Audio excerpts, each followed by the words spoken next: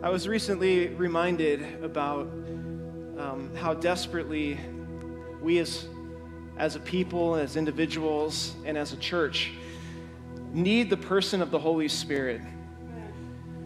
And I want to make something clear. The Holy Spirit is not a force. He's not a feeling. He's not even an experience, though he can be experienced. The Holy Spirit is the one triune member of the Godhead, the God who is now in us. Jesus came and was Emmanuel. He was God with us. And when he ascended into heaven, he told his disciples, I will not leave you orphans, but I will come to you, and the Holy Spirit the promise of the Father will be sent. And he breathed on his disciples and said, receive the Holy Spirit. And they became indwelt with the living Spirit of God, that their bodies now were not their own, but they were temples of God in the Spirit, the Bible says. And then on the day of Pentecost, Jesus told them, you shall wait until you are endued with power from on high. Power for what? Falling down, rolling over, barking like animals? No. Power to be my witnesses, to testify of his truth. And it's amazed me to see how far we've come, that we have somehow imagined a church movement, a work of God without the power of God. Not we, but just in general, how much we try to do on our own. And I was reminded of this week, and as we sang this song, it just reminded me again of all that the Spirit wants to do in our lives, how he wants to call us out, how he wants to empower us to be his witnesses, how he wants to touch our lives in a way that transforms and changes us. And Jesus made it clear that if we are good fathers and good mothers, and we being evil, that is, know how to give good gifts to our children, how much more does a father want to give the Holy Spirit to those who ask, who believe, who want to receive his power? I know this is kind of out of left field, but it's good that I get reminded of this frequently, that all the planning in the world, all the strategy in the world, while it's important and it's good and it's necessary, will not accomplish kingdom work unless we are under the power of the Holy Spirit. And so let's pray together, if we would, for the Holy Spirit to touch our lives. Perhaps you're in a place where you've never really even conceptualized or thought, I love Jesus, I'm living my Christian life, that's what it's about. But perhaps you haven't recognized that there's another dynamic that God wants to add to your Christian existence. Service to him, boldness and witness, supernatural things happening in you and through you and around you to see Jesus magnified and glorified in these treacherous and perilous times that we live in. If so, I want to encourage you to ask by faith this morning for the Holy Spirit to touch your heart, to touch your life, to empower you anew and afresh. Paul said, don't be drunk with wine, which is dissipation. Don't be under the influences of the world, but be ye filled, continually filled with the Holy Spirit.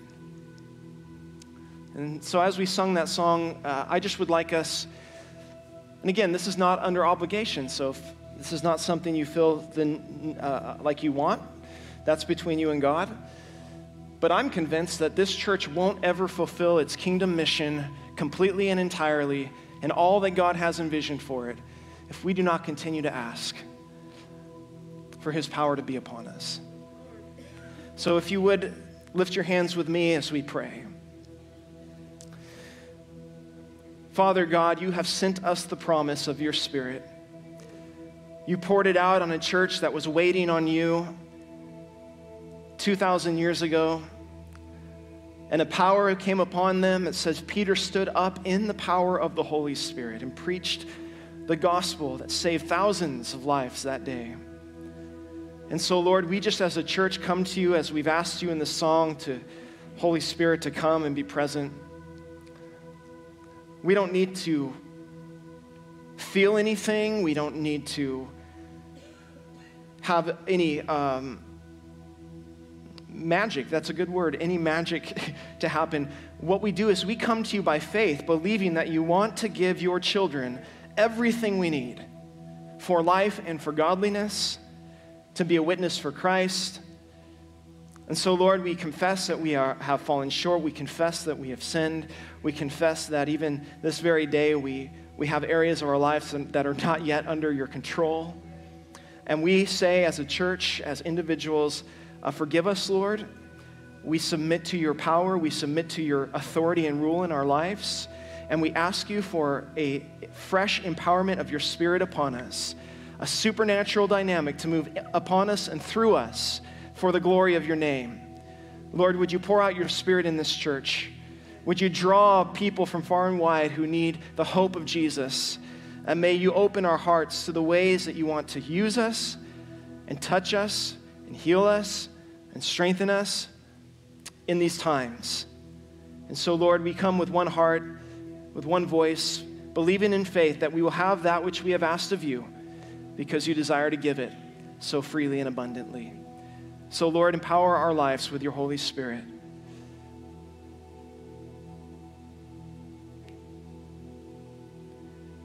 Holy Spirit, you are welcome here. Sing it out.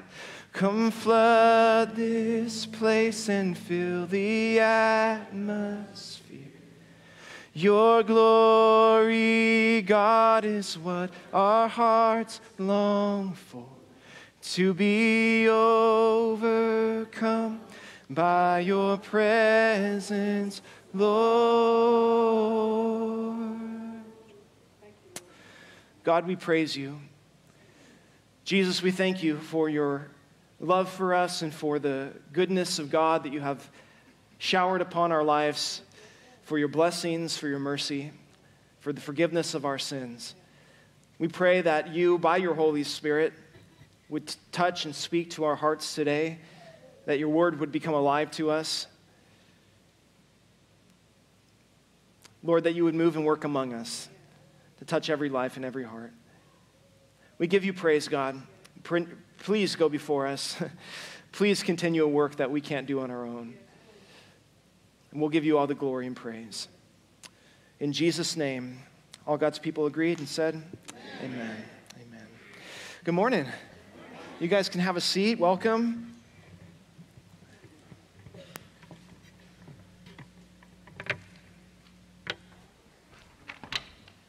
Hi. Hello. I'm here to sign up for the nativity scene setup. Jay, my man! Welcome! My name's Caleb. You sure? You don't look like a Caleb. I've known some Calebs. So I show up, it's my first day, and there's a bunch of camera stuff, and they hook me up to this thingy right here, and they say this is a dead cat. It looks nothing like a cat. I don't know what's going on. Caleb, my man, tell me a little bit about yourself. So yeah, I just moved to St. Joe area, and joined Grace, and Yeah. I really love what I'm seeing. Yeah, for sure, yeah. So I decided I should volunteer, and Here's the baby Jesus you asked for. Oh, perfect. It's weird. Last year, I remember seeing a lot more hair on there. Yeah. It'll work. It'll work just fine. but there is this one thing though that a couple years ago for my birthday, I was Yeah, invited to for Chuck E. sure. Cheese. Yeah, I love it. My uncle took all my tickets. Yeah, and, yeah, cool. Oh, that's where amazing. all my trust issues come Yeah, I'm gonna stop you right there, Caleb. I think you're a good fit. Welcome to the team. Well, he does a lot of crazy stuff in the office, so this didn't really surprise me much. I'm just trying to understand where I'm supposed to find a baby doll with hair on it. Yeah, I picked up this outfit at the thrift store, $1. This was actually 50 cents, and $1.50 in the whole getup. This year's going to be a bang. It's going to be a bang.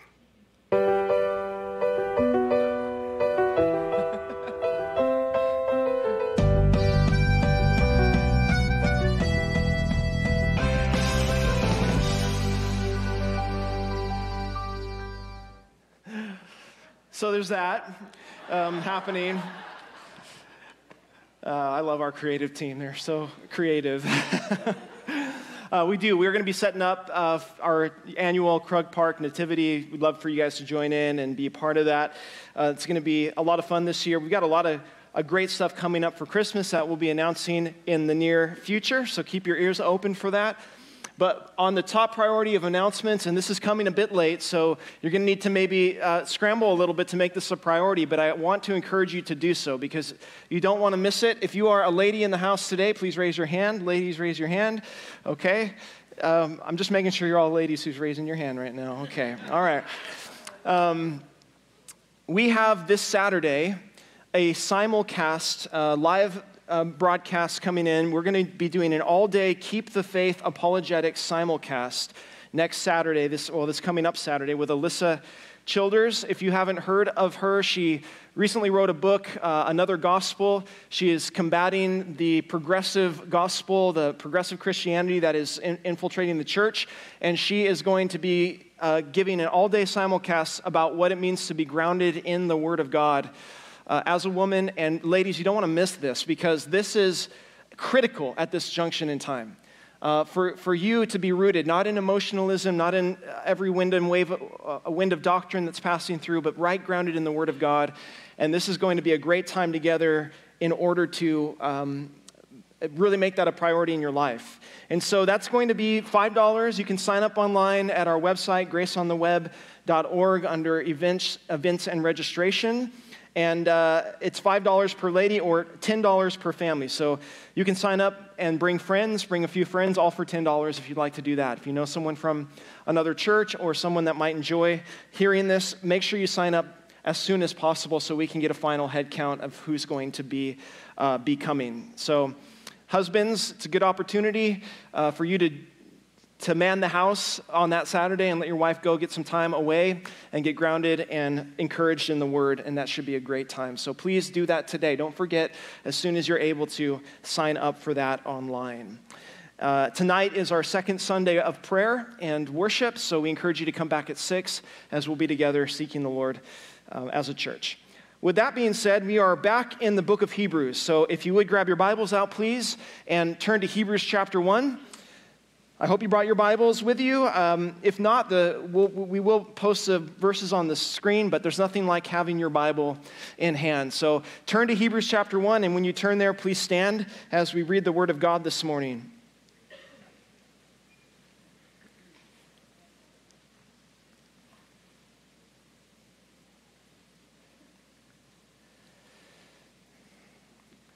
I'm really looking forward to that event. I'm not a lady, I won't be here, but I think it's going to be good. A great thing to bring your high school daughters to as well, by the way. If you get a chance, that's going to be good. Well, Hebrews chapter 1, we left off at verse 4 last time we were together. And so I'll read the even-numbered verses, and if you would please join together for the odd-numbered verses, we'll be reading Hebrews chapter 1, verses 4 through 14 this morning. Having become so much better than the angels, as he has by inheritance obtained a more excellent name than they.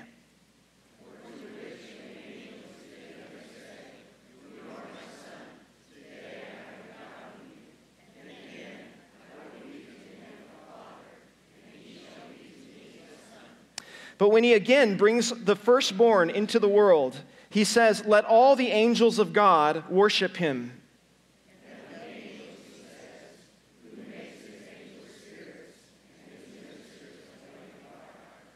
But to the Son, he says, "Your throne, O God, is forever and ever.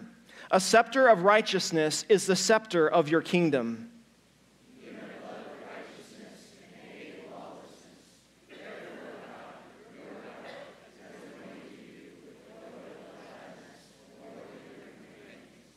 And you, Lord, in the beginning laid the foundation of the earth, and the heavens are the work of your hands.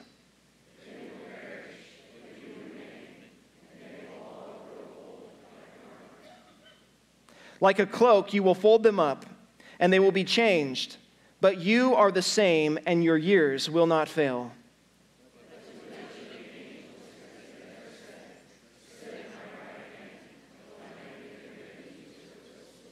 Are they not all ministering spirits sent forth to minister for those who will inherit salvation? Amen? Amen. You can be seated. We've been in a series that we've just started in the book of Hebrews called Jesus is Better. And of course, talking about the preeminence, the excellence of Jesus above every other thing. That in all of the world, in all of religion, in all of created things, in all things seen and unseen, there is nothing other, nothing better, nothing more than Jesus. He is the pinnacle of everything that we need, that we could hope for, that we could want. Jesus is not another rabbi. He's not just a radical. He's not a revolutionary. He is the Son of God, God made man, to take away the sins of the world and to offer the hope of eternal life to all those who would come to him. Well, the author here in the book of Hebrews is dealing with an audience who comes from a Hebrew tradition, the Jewish religion. They were rooted and established and grown, so to speak, in the roots of the Old Covenant, the law of Moses. And when they finally came to know Jesus as their Messiah, as prophesied in the Old Testament, things got hard for them in their community. They were ostracized, they were ridiculed, they were persecuted, and they were being tempted by those around them. Why don't you just come back? You don't need Jesus. You have the safety net of Judaism. You have the Old Covenant. You have the law. You have the prophets. You have the sacrificial system. Why do you need Jesus? And so systematically, the book of Hebrews goes verse by verse, concept upon concept, to establish the reality that Jesus is better than all of those things. That you need Jesus because he is, as we saw last week, the voice of God. That in times past, God spoke through the prophets to his people. But the prophets were merely like puzzle pieces that Jesus ultimately put together. And you see the complete picture of God's plan of salvation. Everything God wants to communicate to humanity is found in the person of Jesus Christ, in his work on the cross, in his resurrection from the dead. Well, the author continues to delve into the depths of Christ's magnificence, writing again to the Hebrew audience who was being tempted to move back, go into apathy, go into apostasy even. And so he presents them with a clearer picture of who Jesus is.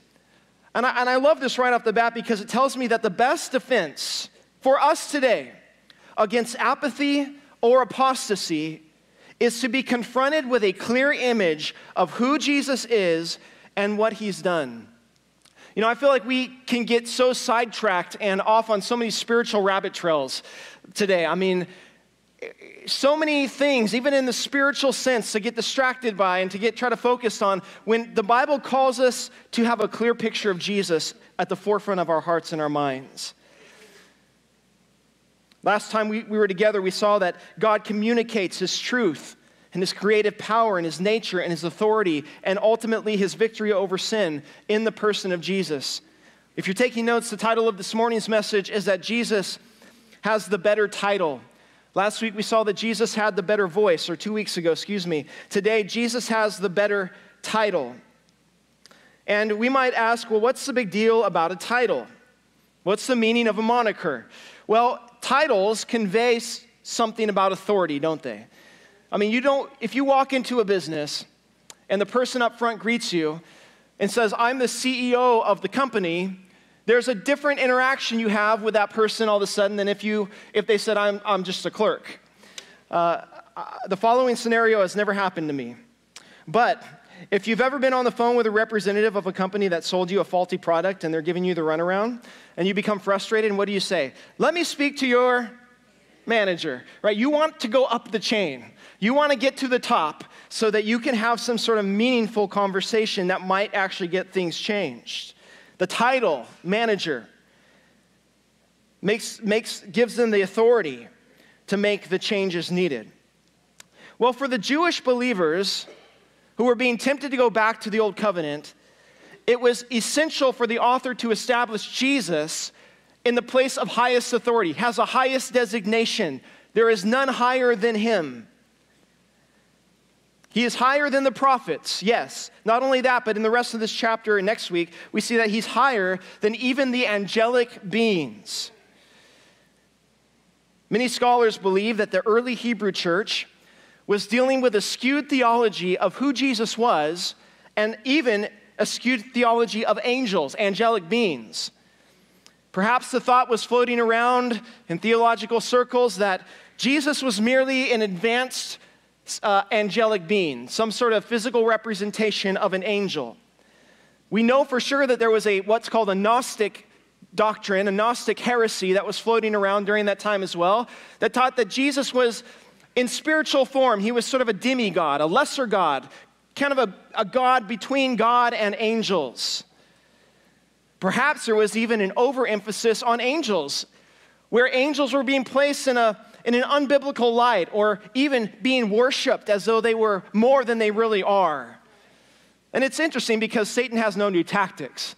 All these things still exist today. Have you noticed that there is an over-fascination sometimes with angels? You know, everyone wants to be touched by an angel.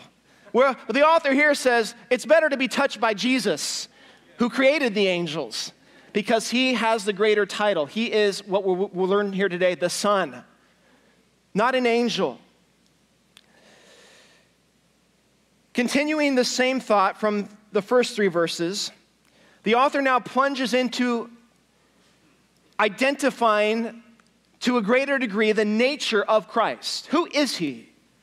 And why is he deserving of our worship and of our lives and everything that we have? Well, in the Jewish context, to build this up, you have to understand that the Jewish mind had an order of created things. There was the animal kingdom, then there were humans, then there were angels, and then there was God, the uncreated one, the source of all of the things above. So there was a created order: animals, people, and God. And it's true. Angels were highly revered. For example, the angels, we're told, were witness of the divine creation. In Job chapter 38, the Bible says when God was laying the foundation of the earth, the sons of God, which is a title of angels, not the Son of God, but the sons of God, the angels, were singing. That's where the first worship service happened, by the way. The first music was created in heaven that the angels were singing while God was making the heavens and the earth. Think about that next time you sing a song. Pretty cool. Various types of angels surround the throne of God as you read the Old Testament and the New Testament, in Revelation and Isaiah and Ezekiel. Some angels are so majestic and powerful that they inspired fear and awe. Several humans even were tempted to worship them when they saw their appearance. And other angels had a plain appearance. From the angel that guarded the Garden of Eden in Genesis to the angel that preaches the gospel to all creation in Revelation, angels seem to be involved between God and humanity. The Greek word for angels, angelos, means a messenger, so it's simply a servant, as we're going to learn here today, of the Lord to do his bidding. We're told that angels were part of the giving of the law, even. That's pretty cool. Galatians chapter 3 says the law was appointed through angels. Acts chapter 7, Stephen indicates that the law was delivered by angels as sort of an intermediary. And angels have appeared to various prophets. Sometimes angels have brought judgment of God. Sometimes they have brought messages of God. And I have it on good source that there are even some angels that help depressed people get healed and they get their wings for it. And I think even California has a few of these angels too. I don't know. Maybe.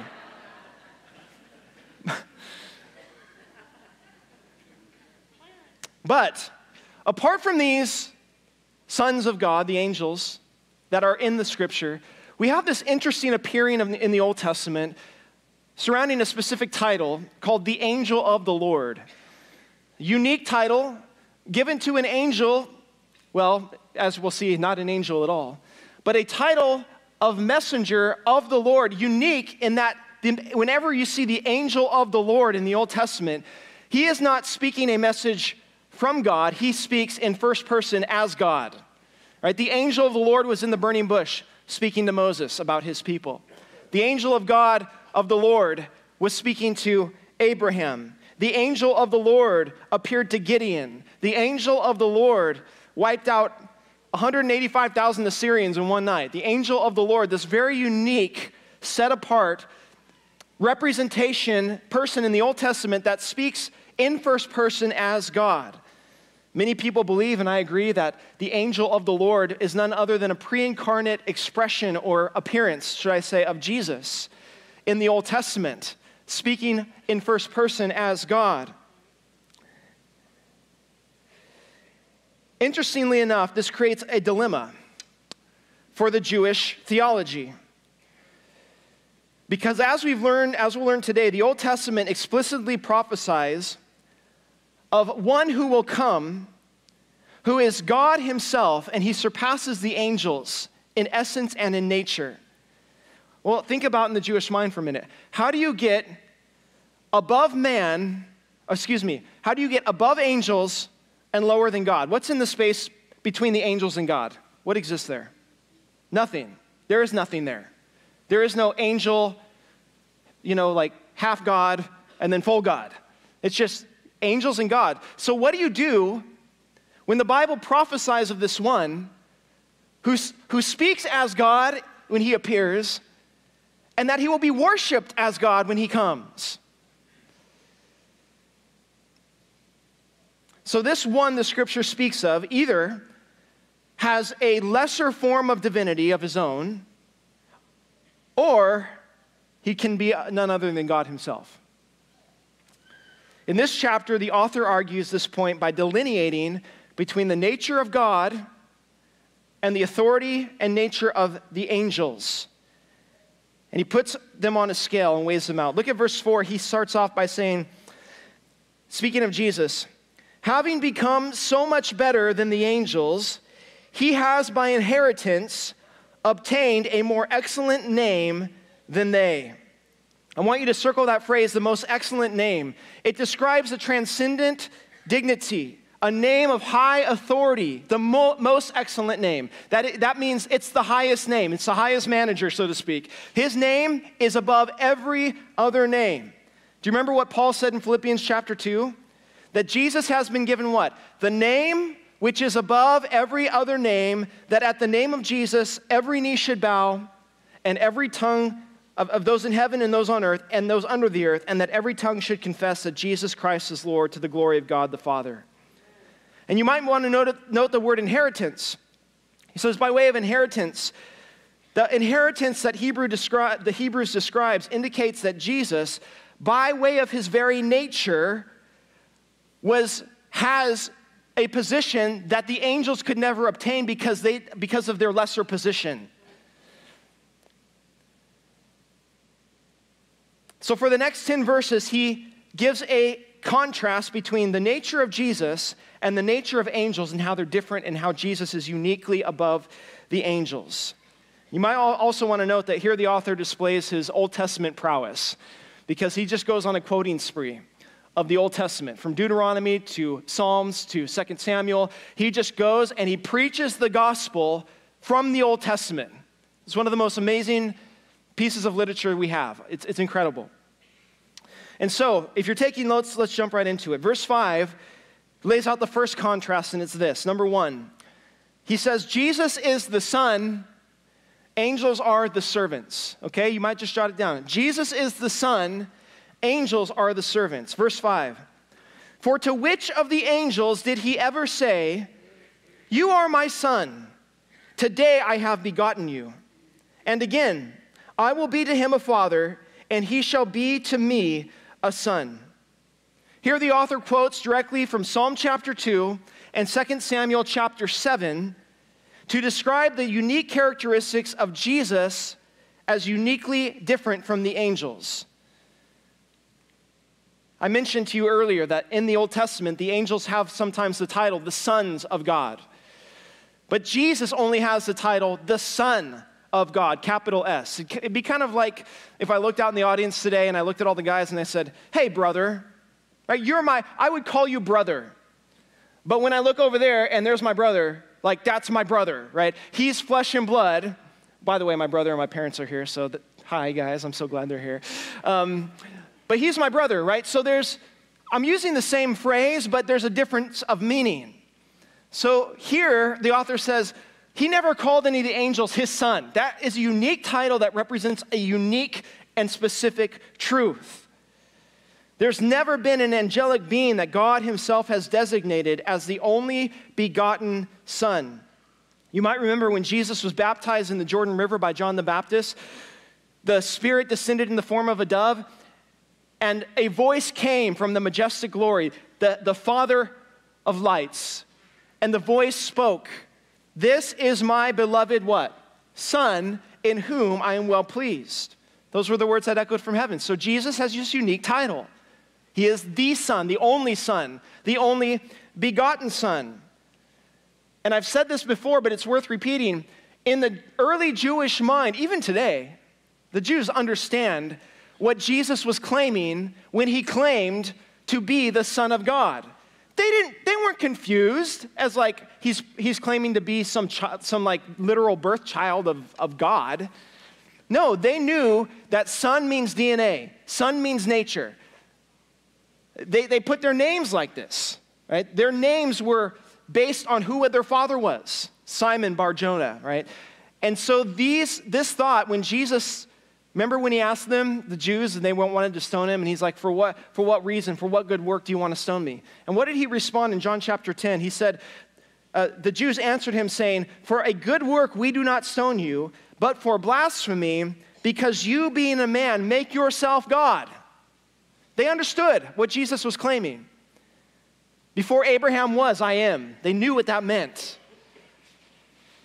And in this messianic psalm that the author quotes, God declares, "You are my son, today I have begotten you." You might want to note the word begotten. It's something that the cults of today take completely out of context. They try to use the word begotten to throw you off track. They say Jesus was begotten. You see, Jesus was created. He was begotten. They don't know what that word means at all. The word in the Greek literally means, and in the Septuagint of the Old Testament, it means to bring forth. To bring forth. For God so loved the world that he sent his only begotten, that he brought forth from heaven into humanity. Begotten is a way to describe the incarnation of Jesus. That he was eternally existent in heaven, always was, and he was begotten by being brought forth in due time, in due season, the Bible says, in a certain place, in a certain era, in a certain time. He was brought forth, prophetically fulfilled. He was begotten. Today I have brought you forth. Today I have entered into humanity, into human flesh. It speaks of the fact that God, in the right time, in the right place, was manifested to us in the flesh.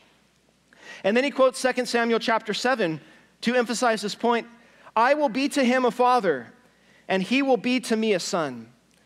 That Old Testament passage was God speaking to David about his son Solomon. Remember Solomon? I'm going to read you from 2 Samuel chapter 7. The Lord communicating here with David. He says, "When your days are fulfilled and you rest with your fathers, I will set up your seed after you, who will come from your body, and I will establish his kingdom." That's what he did with Solomon. But notice here, "He shall build a house for my name," that's what Solomon did, "and I will establish the throne of his kingdom forever. I will be his father, and he will be my son." Let me ask you, it's not a trick question. Is Solomon's kingdom established forever? Is Solomon sitting on the throne there in Jerusalem right now? No. God switches gears on David.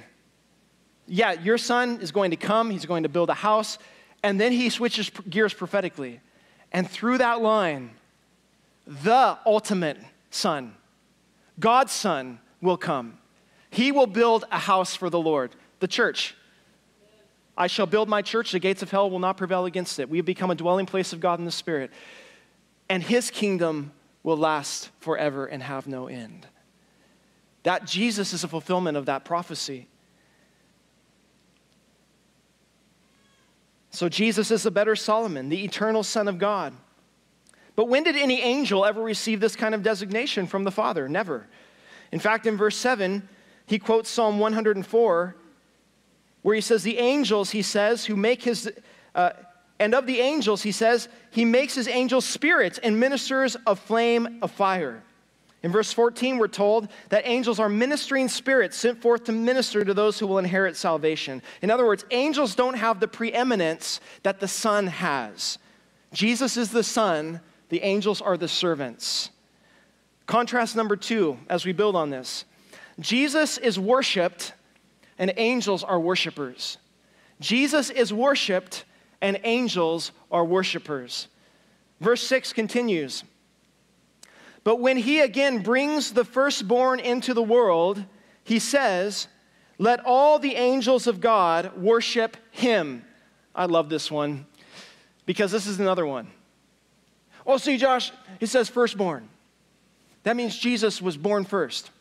Jesus was created. Jesus was the first one created. You guys will hear this. Jesus was God's first created being because the Bible says he's the firstborn. Colossians says this too, that Jesus is the firstborn over all creation. And that's important to state because what does the Bible mean by firstborn? Well, let me ask you this. Was Solomon David's firstborn? No. In fact, I think Solomon was something like David's 10th born. Yet in Psalm 89, who gets called the firstborn by God? Solomon. He wasn't born first. No, he wasn't. He was in the position of authority. Jacob and Esau. Who was the youngest? Jacob was the youngest. Esau was the firstborn. Who got the blessing of the firstborn? The youngest, the secondborn. He is the firstborn. No, he's not. He wasn't born first. That's the point. The language of firstborn is not talking about Jesus being created first. It's talking about Jesus having the preeminent authority over all things.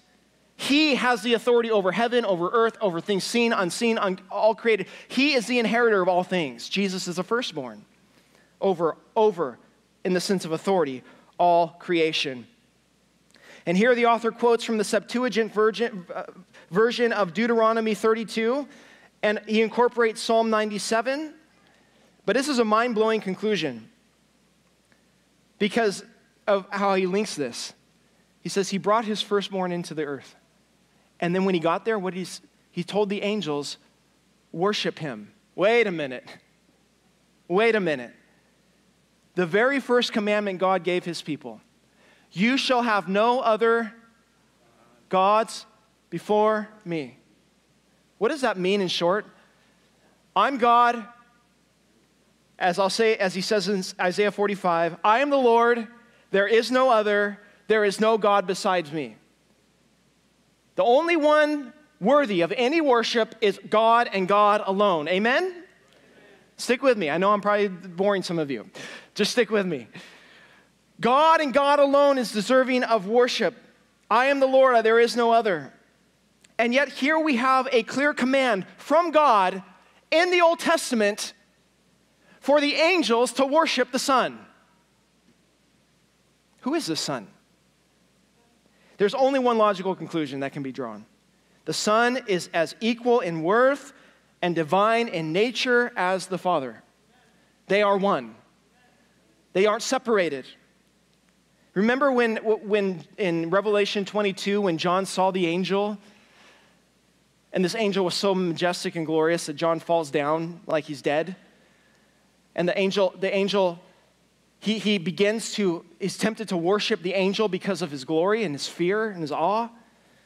In Revelation 22, we read, now I, John, saw and heard these things, and when I heard and saw, I fell down to worship before the feet of the angel who showed me these things.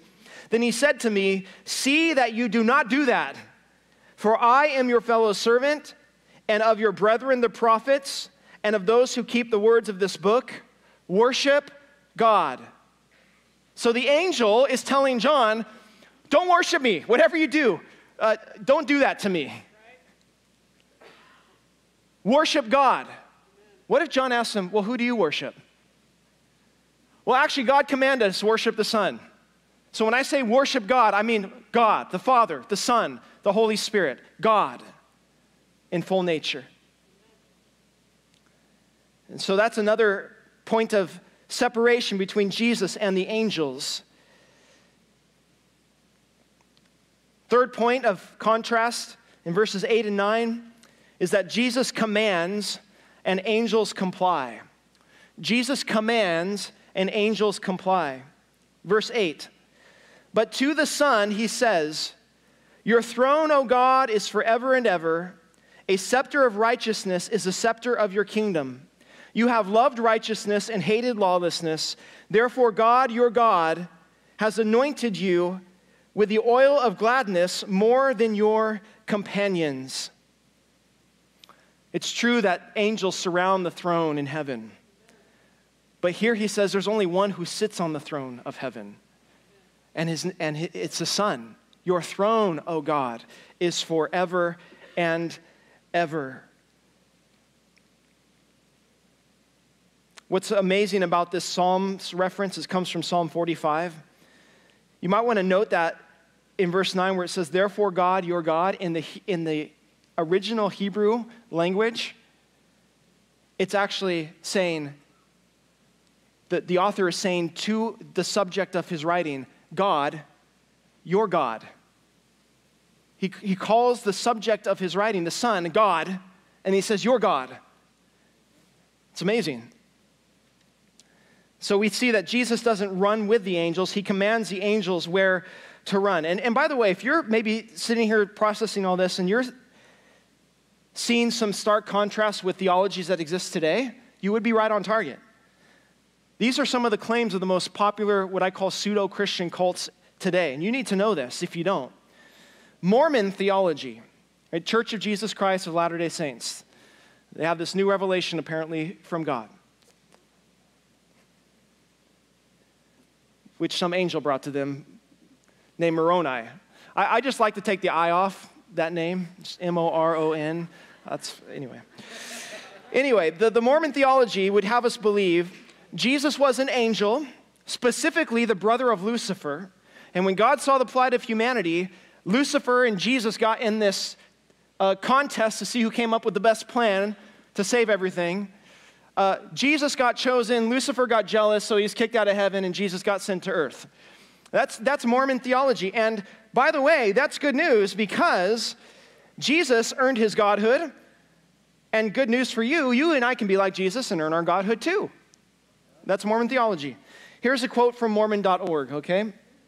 Mormon.org, the official website of the LDS Church, says, when we become humble and rely on our Savior, that's good, we come to understand a great truth about ourselves, that there is an inherent divinity in each of us. That's what they believe. Jesus was just an expression of what we can one day become. As God is, so we can be. The Jehovah's Witnesses would have us believe that Jesus is none other than Michael the Archangel incarnate. Here's a quote from their website, jw.org. It is logical to conclude that Michael, the Archangel, is none other than Jesus Christ in his heavenly role. I'm like, is anyone reading Hebrews around here? He deals with this very thing. And yet, it's the same tactic of Satan to try to diminish the personhood of Jesus. You guys have seen the Dome of the Rock, right? The huge mosque at the top of the Temple Mount. Try to keep my opinions to myself about that thing up there. But around the top of it has a bunch of calligraphy from the Quran, and it specifically says that it talks about Jesus, the son, they call it the Son of Mary, they call him the Son of Mary, around the top, that the Son of Mary, he died, and then it says,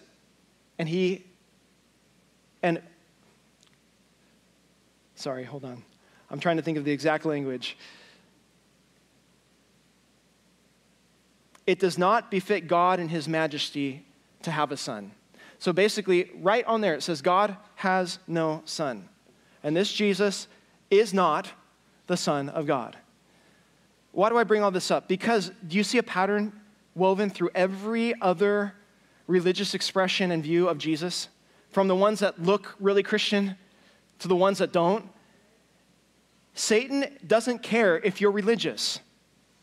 Satan doesn't care if he can get you on some moral social justice trip. Satan doesn't care if you do good things. I mean, he'd prefer you not to, but as long as you can do good things and leave Jesus out of it, it's okay with him. Just don't believe Jesus for who he said he was and who he proved he was and who he really is, because that's where the threat comes to Satan's kingdom of darkness. It's through the person of Jesus. And these people are becoming very good at deceiving Christians. And so be careful. If they change the person of Jesus, run, run, run. The fourth contrast he offers in verses 10 through 13 is that Jesus is the creator and angels are the created. Jesus is the creator, angels are the created. Now he kicks it into overdrive. Check this out. Verse 10. Okay, before I read it, test, quiz. Who is the author talking about? Oh, you guys, don't do this to me. Who is the author talking about? The main subject of this chapter? Jesus, okay. So far, all of the Old Testament references have been directed towards who? Jesus. All the Psalms, everything has been talking about this is who Jesus is, this is who Jesus. So in that context, listen to what he says next. He quotes Psalm 102. And you, Lord, in the beginning, laid the foundation of the earth, and the heavens are the work of your hands. They will perish, but you remain. They will grow old like a garment. Like a cloak, you will fold them up, and they will be changed. But you are the same, and your years will not fail. But to who of the angels has he ever said, sit at my right hand till I make your enemies your footstool? To cap it all off, the author describes a person, Jehovah, capital L, capital O, capital R, capital D, the unspeakable name of the eternal God. He names a time in the beginning, and he names an event, an action. You laid the foundations of the earth. Who's he talking about? He's talking about Jesus. He jumps to the ultimate conclusion. This prophecy about the Son. Who is the Son? You, O Lord. In the beginning.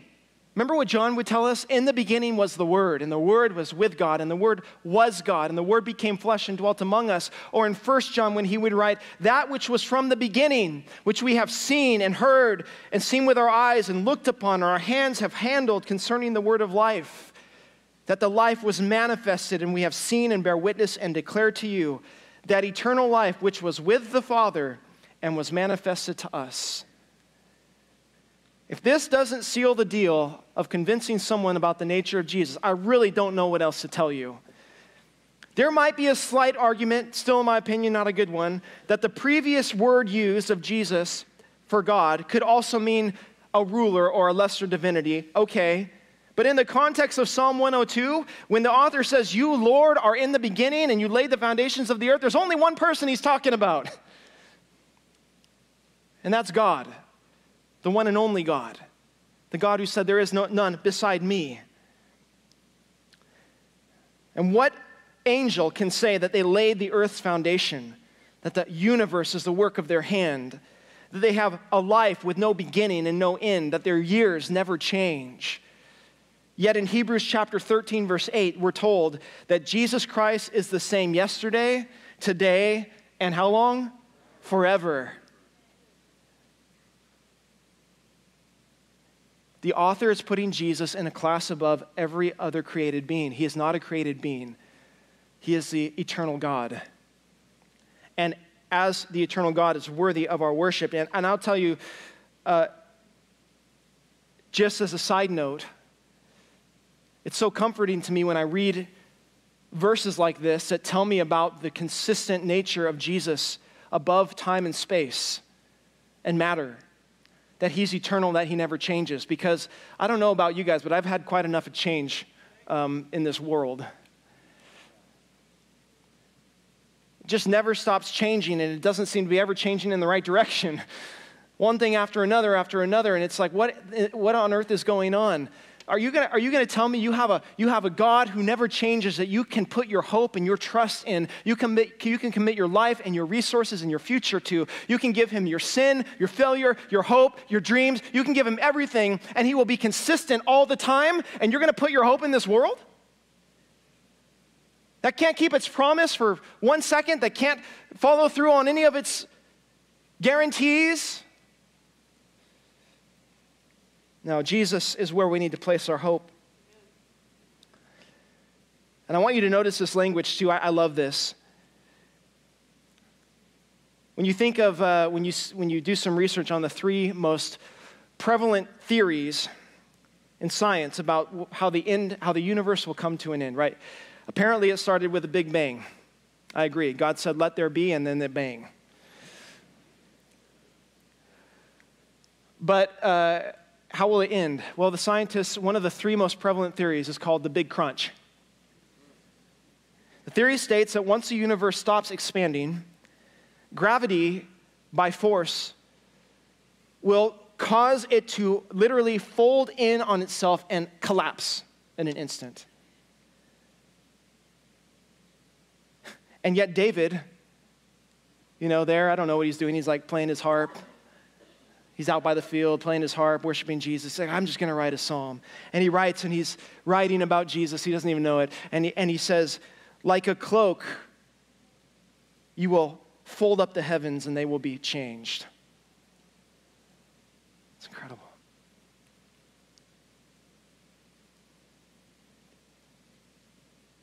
And so, again, systematically he goes through the Old Testament showing that Jesus has the better voice than the prophets. Jesus has the better title than the angels. He is the Son. He is God come down, made flesh, dwelt among us. But here's where I want to end. I actually really think that chapter 2, verse 1 ought to be the last verse in chapter 1. Chapter 2, verse 1 starts with a therefore, and you've heard it, but it's true. Anytime you see the word therefore in the Bible, you need to see what it's there for. And so everything that he makes this statement on that opens chapter 1 is actually his conclusion of all the things he wrote in chapter 1. Jesus has the better voice, that Jesus is the express image of God, that he has the excellent glory, that he's greater than the angels, that he has this title from the Old Testament called the Son, and the Son is none other than the Lord who created heavens and earth. Therefore what? Therefore you know better theology? You have some more knowledge in your head?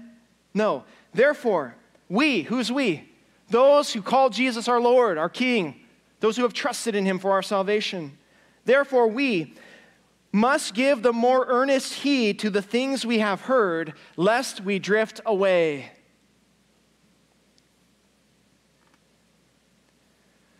I believe this is a true statement, that as Christians, if you don't fight to stay with Jesus, there will be a natural current within the world that will take you away from him.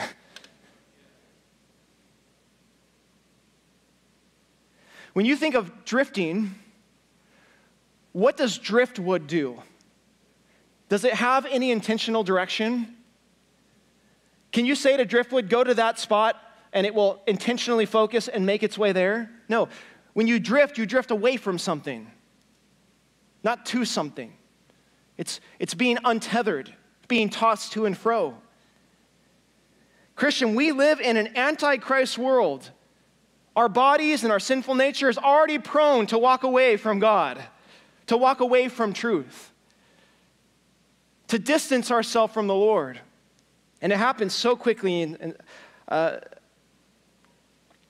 know for me, I'm really grateful for the online ministry that we have, especially for people who are shut in or sick or on vacation or can't get in for some reason. But here's what I don't necessarily like about it. People get so comfortable not coming to church anymore. And I don't know how I don't know how your selfish nature is, but I'll tell you what. Have you ever missed church for 2 or 3 weeks and thought, I can kind of get used to this? Laying in my jammies, getting the coffee, watching church online, got other things, That's one little sliver of what I'm talking about. But what I'm saying is we have a nature that is just, we have this proclivity to drift. Unless we have an intentional focus towards the things of God, that we drive ourselves, that we die to ourselves, that we crucify our flesh, and we intentionally keep our priority on Christ. And I want to tell you, the voices of man-made religion and worldly temptation and comfort and ease and the flesh are continually trying to move us away from the intention and the plan that God has for our lives. But notice he says, don't just heed. Give the more earnest heed. In other words, it's language of prioritization. If Jesus is this one, if Jesus did come from heaven to earth, if Jesus conquered death forever, there is no higher priority for the Christian to pursue than Christ. That might offend some. I know it offends me, but I didn't write it. It is written to me. Take the more earnest heed to the things you have heard. For if you don't, you will drift. And if you drift, you will drift towards destruction. I think the audience, the message he's giving to his audience is, if the forefathers heeded the prophets and heeded the angels, how much more do we need to heed the Son of God who came and gave his life for us? Warren Wiersbe gives a beautiful commentary. I don't have a slide for it, but maybe just listen to this. He says, more spiritual problems are caused by neglect, perhaps, than by any other failure on our part. We neglect God's word. We neglect prayer. We neglect worship with God's people. We neglect opportunities for spiritual growth. And as a result, we start to drift. The anchor does not move. We do. Think about that for a moment. Jesus is here. He's an anchor for our soul. But we are distracted, and we drift, and we get our priorities messed up, and we get all shaken up, and we forget who Jesus is. We're not thinking about his glory and his splendor and his sacrifice. And we begin to drift away from the anchor. And I think that this one verse, therefore, let us give the more earnest heed to the things which we have received, lest we drift away, is just as relevant to you and I in our culture today as it was to the Hebrews in the audience that he was writing to. It's just as relevant. It would even feel more so to us today. Why? Because we are being pulled right now, church. We are being pulled in every direction. The world, the devil, the flesh is pulling us. It's pulling us. It's pulling us. And now is the time for us to give the more earnest heed to the things of God. And I want to be careful. I'm not being legalistic. I'm not trying to set a guilt trip. I believe, though, that there is no way the Church of Jesus Christ, let me rephrase this. The true Church of Jesus Christ will always win. Okay, that's established. But what's going to happen when we're shaken? What's going to happen when the pressing comes? If we are not prepared with our priorities now to give the more earnest attention and take the more earnest heed to the things that we have in the Lord. I love that verse in Hebrews chapter 10. It's been used a lot over COVID, right? Do not forsake the assembling together, as is a manner of some, right? I love that. I love that. I've preached on that so many times. We got to meet. It's the imperative of the church to gather together, to worship the Lord, to not close their doors. We're not being driven by fear. We're being driven by faith. We trust in the King who's over it all. He's got it. But sometimes we don't like the second half of that verse. Let us not forsake the assembling together as a manner of some, but even more so as you see the day approaching. So the same verse that says we ought to get together and meet on Sundays is the same verse that says, oh yeah, and you ought to do it more than you're doing. More than just Sunday. Now is the time we need house-to-house prayer. We need G3 groups. We need people gathering together for the intent purpose of seeking the Lord and encouraging one another to love and good works and say, focus, times are getting tough, distractions are high, the world is pulling, idolatry is running wild, fear is running wild, everything's crazy, no one knows their right hand from their left, up from down, but you know Jesus. Keep going, brother. Keep going, sister. Let's focus on the mission of Christ. We need that more, lest we drift. You might recall one of the famous hymns that we still sing today. It's many people's favorite. Come thou fount of every blessing. One of the famous lines in the song is, prone to wander, Lord, I feel it, prone to leave the God I love. Take my heart, Lord, take and seal it. Seal it for thy courts above, right? You almost get that the author is in this internal struggle in his own human nature. The composer, Robert Robinson, was converted under the preaching of George Whitefield. But later, after he had written hymns and been a preacher, he drifted from the Lord. And to try to answer his ongoing questions and soul searching, he started traveling various places. And on one of his travels, he met a very spiritually minded young woman who began to talk to him and engage in a conversation with him. And randomly, she asked him, I was wondering if you could give me your thoughts on the meaning of these words of this hymn I've been reading and singing. And she pulled it out and gave it to him, and of course it was Come Thou Fount, the one that he wrote. And he tried to avoid her questions, and he tried to steer the conversation in a different direction. But finally, he fessed up, yeah, I wrote this, and I haven't been walking with God. And as the story is recorded, that young lady looked at him and responded, but the streams of mercy that never cease are still flowing. And it said that that was a turning point in his relationship back to the Lord. I wonder, in conclusion, if there's those in here who have drifted. You know, it's not that you don't see Jesus anymore there. It's not that he's somehow not some part of your life, but you just feel like I'm getting off course. I haven't given attention and heed to my spiritual life. I've let some sin reign in my body, and I've let some other things really tear my affections, and I've let some questions cause me to get bitter and confused, and some experiences to harbor something against God. Maybe there are these questions in your mind and you're drifting. I believe it's not an accident that the Lord would call you here today, not just to hear about a theology of angels, but to recognize there's still an anchor, and he never changes. His love for you is the same. His mercy towards you is the same. You can always come back to him from wherever you've gone as your point of reference, and you can always come right back to that place. I love this. It was recently Pastor Appreciation Month, and by the way, if I don't get a chance to thank each one of you, I want to say thank you for the many cards that you guys sent and the words of encouragement that you wrote. That meant the world, more than you'll ever know. But this is one of my favorites. I just got this from a family in our church whose daughter made me a card there.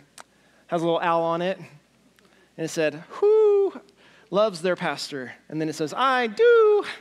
It's love them. But let me read this to you from Brooke. Dear Pastor, thank you for sharing God's word, and I appreciate you because you are kind and pray with others. I like it when you tell stories. At least someone does. But here's, I'm praying for you to not give up. Your friend, Brooke. We could all take a lesson, can't we? Don't give up. It's just starting. Even if you've had your whole life, God is at work. There are special things He's doing. Don't give up. Don't drift. Keep your eyes focused on Jesus.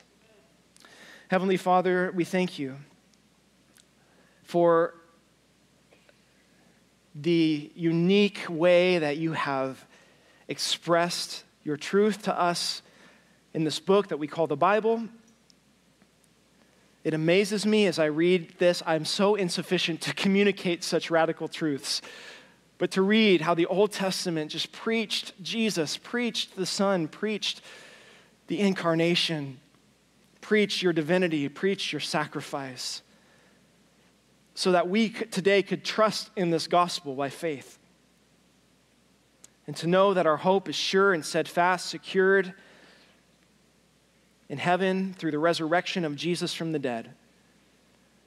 And Lord, I just want to ask that you would encourage every soul here today, every heart here today who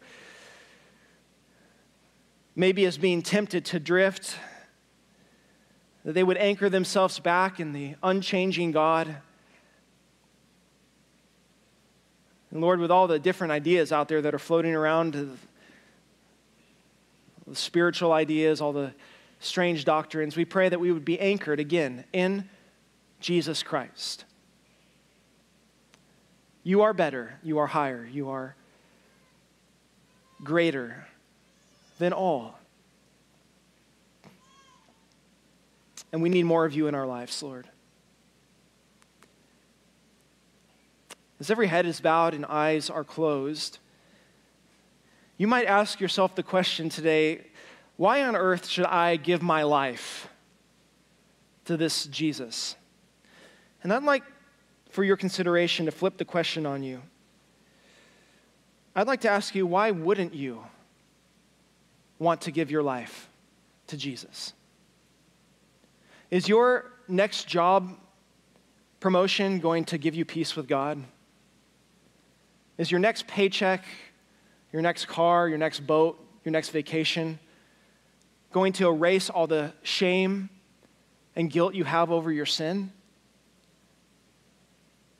At the end of your life, when everything that you've obtained and fought for and lived for and is just a passing blip on the radar as your life comes to an end, are you going to have the confidence that your eternity is in the secure hands of Jesus, who paid the ultimate price for your life on the cross and who conquered death forever by rising from the dead? Do you know that? I would challenge you, whatever you've given your life to, because everyone worships something and everyone's given their life to someone. It doesn't compare to Jesus. And I would like to suggest to you that until you find Jesus, nothing else will truly make sense. Because you were created for Him. And I assume too frequently that every person that comes to church on Sunday knows Jesus in this way. But I've been far too wrong in that so many times. If you don't know Jesus in this way, if you've never trusted upon Him and only Him for your salvation, if you've never called out to Him and confessed your sin and asked for His forgiveness, if you don't even know if you would go to heaven when you died, even if you've been going to church for 20 years, the Bible says these things were written that you would know that you have eternal life. Do you want to be confident in your relationship with God? I would call you to make a decision to say yes to the call of Jesus today, to know Him, to accept Him by faith, to believe and trust in Him, to give Him your life. Anyone at all, I don't even want you to hesitate. I don't want you to think about what other people are thinking. If you need Jesus in your life, you are not here by accident. I want you to stand up wherever you're at right now, and I want you to make a bold decision to invite Jesus into your life today. Anyone at all? I'm just going to give a moment.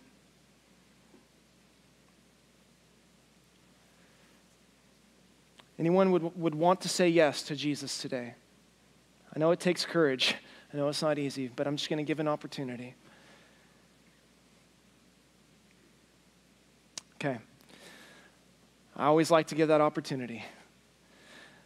Lord, we thank you, God, for your love for us again. And would you go before us this week? Would you give us your joy, your peace, your strength, and go out, Lord, may we go out with joy and be led forth with peace.